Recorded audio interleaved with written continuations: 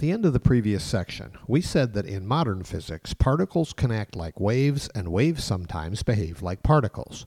It was Albert Einstein who showed in 1905 that the photoelectric effect can be understood by treating light waves as packets of energy that today we call photons. And in 1924, Louis de Broglie wanted to, as he put it, extend to all particles the coexistence of waves and particles. He did that by writing an expression for the wavelength of the matter wave associated with a particle of given momentum. The reason that it's critically important to know that wavelength is this. You can't begin to design an experiment to detect the wave behavior of a particle unless you have some idea of how big or small that wavelength might be. De Broglie gave us a way to determine that wavelength, and to understand how he did that, you should start with the relationship that Einstein derived between the energy and frequency, or wavelength, of a photon. We've written that relationship as equation 6.1, and it says that a photon's energy is proportional to its frequency, nu, and the constant of proportionality is h, which is Planck's constant. Since the frequency of a photon equals the speed of light c divided by the photon's wavelength lambda, this says that the photon's energy is inversely proportional to its wavelength. So short wavelength blue photons carry more energy than long wavelength red photons. And gamma ray photons carry much more energy than radio photons. Combining the energy-wavelength relationship of equation 6.1 with the expression for the momentum of a photon P equals E over C shown in equation 6.2 leads to an equation for wavelength that says lambda is equal to H over P. De Broglie realized that the same relationship might apply to matter waves associated with objects of momentum P equals mv. You can see this relationship in equation 6.3. When you look at the equation lambda is equal to h over mv, it's important to remember that the value of the numerator in SI units has an exponent of 10 to the negative 34th power. That means that the denominator must also be incredibly tiny for the wavelength of a matter wave to be measurable.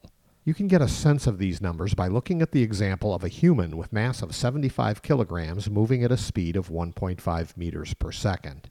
As we show in equation 6.4, the wavelength of the matter wave associated with this person is billions of times smaller than the diameter of a proton. So it's no wonder we don't observe the wave behavior of people walking down the street. But as you can see in the next example, an electron accelerated through a potential difference of 50 volts has a de Broglie wavelength of a few tenths of a nanometer, and that's comparable to the spacing between the atoms in a crystal. Why is that significant? Because one way to detect wave behavior is to scatter waves from a spatially periodic structure, like that of a crystal, and then to look for evidence of diffraction. So in 1927, Davison and Germer fired electrons at a crystal, and the scattered electrons did indeed show wave behavior by producing a diffraction pattern consistent with the wavelength predicted by de Broglie. The existence of matter waves can also be verified in experiments using the double slit shown in figure 6.4.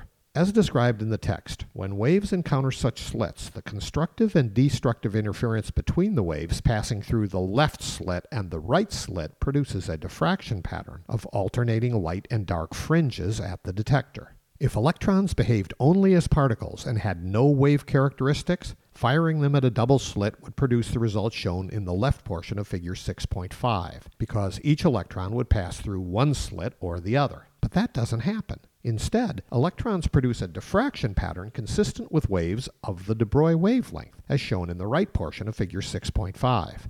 This occurs not only when a continuous stream of electrons is directed at the slit, but also when the electrons are sent through one at a time. In that case, each electron forms a single point in a diffraction pattern that builds up over time, as the matter waves pass through both slits. We've attempted to summarize this wave-particle duality in the diagram of figure 6.6, which suggests that quantum mechanical objects travel like waves, but interact like particles. To understand the quantum mechanical model of particles as wave packets, you have to understand the Schrödinger equation and the interpretation of its solutions. Those are the topics of the next two sections of this chapter.